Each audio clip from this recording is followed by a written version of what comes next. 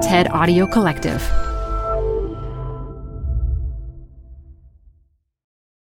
Support comes from Zuckerman Spader. Through nearly 5 decades of taking on high-stakes legal matters, Zuckerman Spader is recognized nationally as a premier litigation and investigations firm. Their lawyers routinely represent individuals, organizations, and law firms in business disputes, government and internal investigations, and at trial, when the lawyer you choose matters most. Online at Zuckerman.com.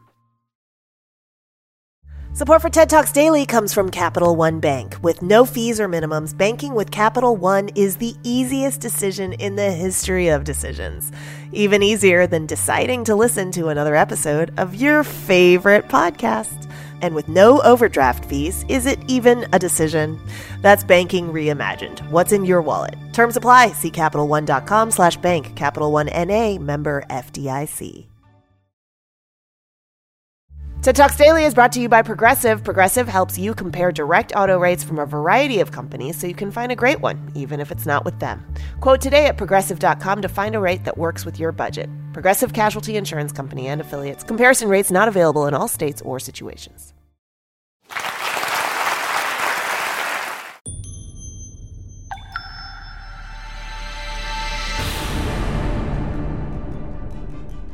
This TED Talk features video game designer Amy Green, recorded live at TED NYC 2017. 2 months ago, my kids and I huddled around a cell phone, watching the live stream of the Game Awards, one of the video game industry's biggest nights.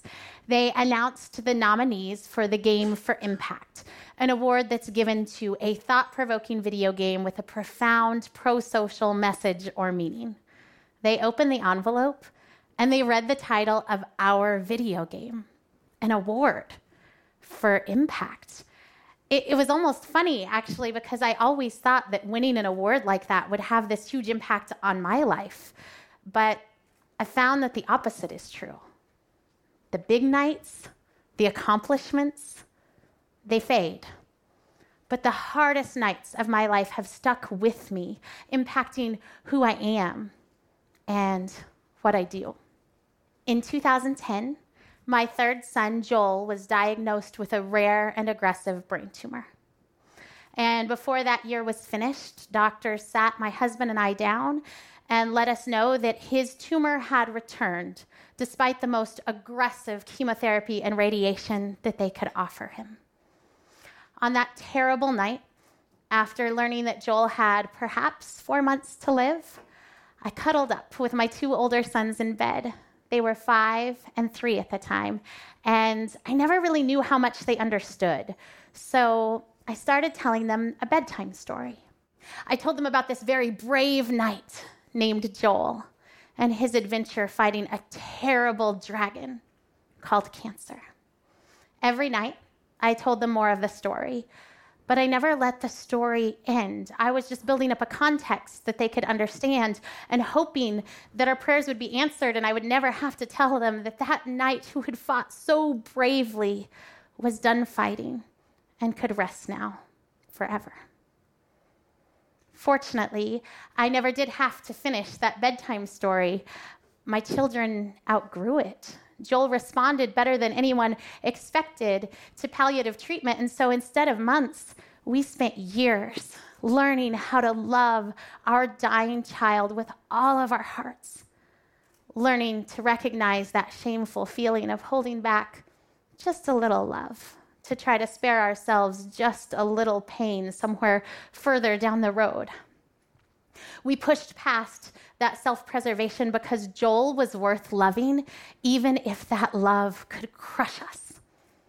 And that lesson of intense vulnerability has changed me more than any award ever could.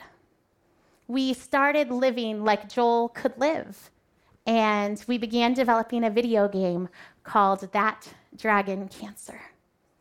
It was the story of Joel. It was the story of hope in the shadow of death. It was the story of faith and doubt and the realization that a wrestle with doubt is a part of faith, maybe the biggest part of it. It was a story that began as a miracle and ended as a memorial.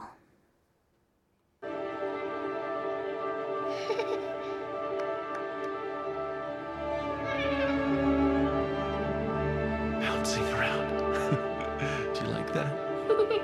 Oh, I love your giggle.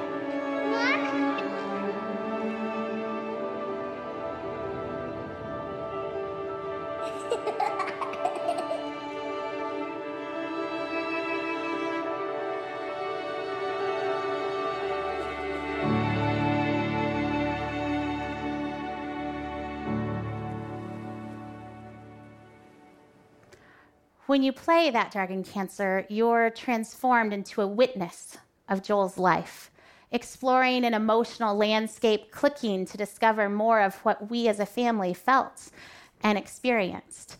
It feels a little bit like analyzing interactive poetry, because every game mechanic is a metaphor. And so the more the player asks themselves what we as designers were trying to express and why, the richer the experience becomes. We took that vulnerability that Joel taught us and we encoded the game with it. Players expect their video games to offer them branching narrative so that every decision that they make feels important and can change the outcome of the game. We subverted that principle of game design, collapsing the choices in on the player so that they discover for themselves that there is nothing that they can do that will change the outcome for Joel. And they feel that discovery as deeply and desperately as we felt it on nights when we held Joel in our arms, praying for hours, stubbornly holding out hope for a grace that we could not create for ourselves. We'd all prefer to win. But when you discover that you can't win, what do you value instead? I never planned to write video games, but these moments that really change our lives, they often come as a result of our hardship and not our glory. When we thought that Joel could live, I left the game designing to my husband. I chimed in here and there with a scene or two and some suggestions, but after the night that Joel died, the passion, the possibility of sharing Joel's life through our video game, it was something that I couldn't resist. I started writing more. I sat in on our team's design meetings. I added more ideas and I helped direct scenes. And I discovered that creating a video game is telling a story, but with an entirely new vocabulary. All the same elements of imagination and symbolism are there, but they're just partnered with player agency and system responsiveness. It's challenging work. I have to think in a totally new way to do it, but I love it. And I wouldn't have known that without Joel. Now, maybe you're a little surprised by our choice to share our story of terminal cancer through a video game. Perhaps you're even thinking, like so many people before you, cancer is not a game. Well, tell that to any pediatric cancer parent that's ever taken an exam glove and blown it up into a balloon, or transformed a syringe into a rocket ship, or let their child ride their IV pole through the hospital halls like it was a race car. Because when you have children, everything is a game. And when your young child experiences something traumatic, you work even harder to make sure that their life feels like a game, because children naturally explore their worlds through play. While cancer can steal many things from a family, it shouldn't steal play. If you're listening to me and you're trying to imagine this family that revolves entirely around a dying child, and you can't imagine joy as part of that picture, then we were right to share our story with you, because that season of our life was hard, unspeakably hard at times, but it was also pure hope, deep love, and joy like I have never experienced since. Our video game was our attempt to share that world with people who hadn't experienced it before, because we never could imagine that world until it became ours. We made a video game that's hard to play. It will never be a blockbuster, People have to prepare themselves to invest emotionally in a story that they know will break their hearts.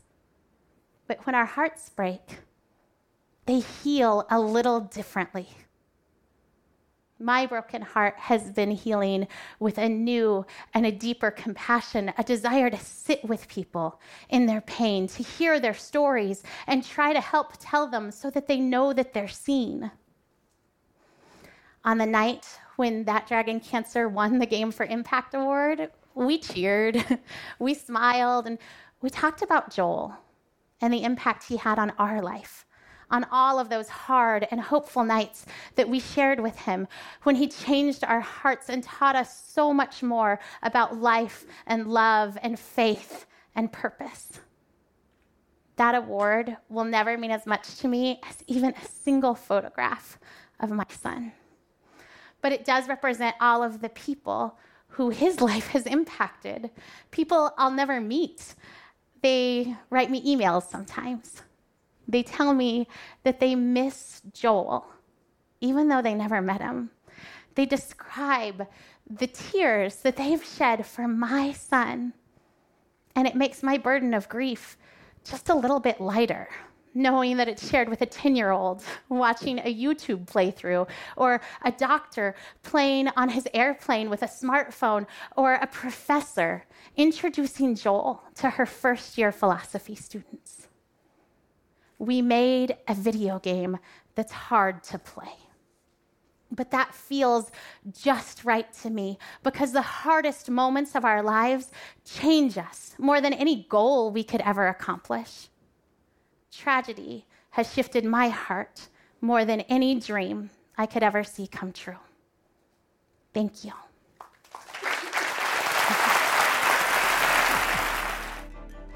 For more TED Talks, go to TED.com.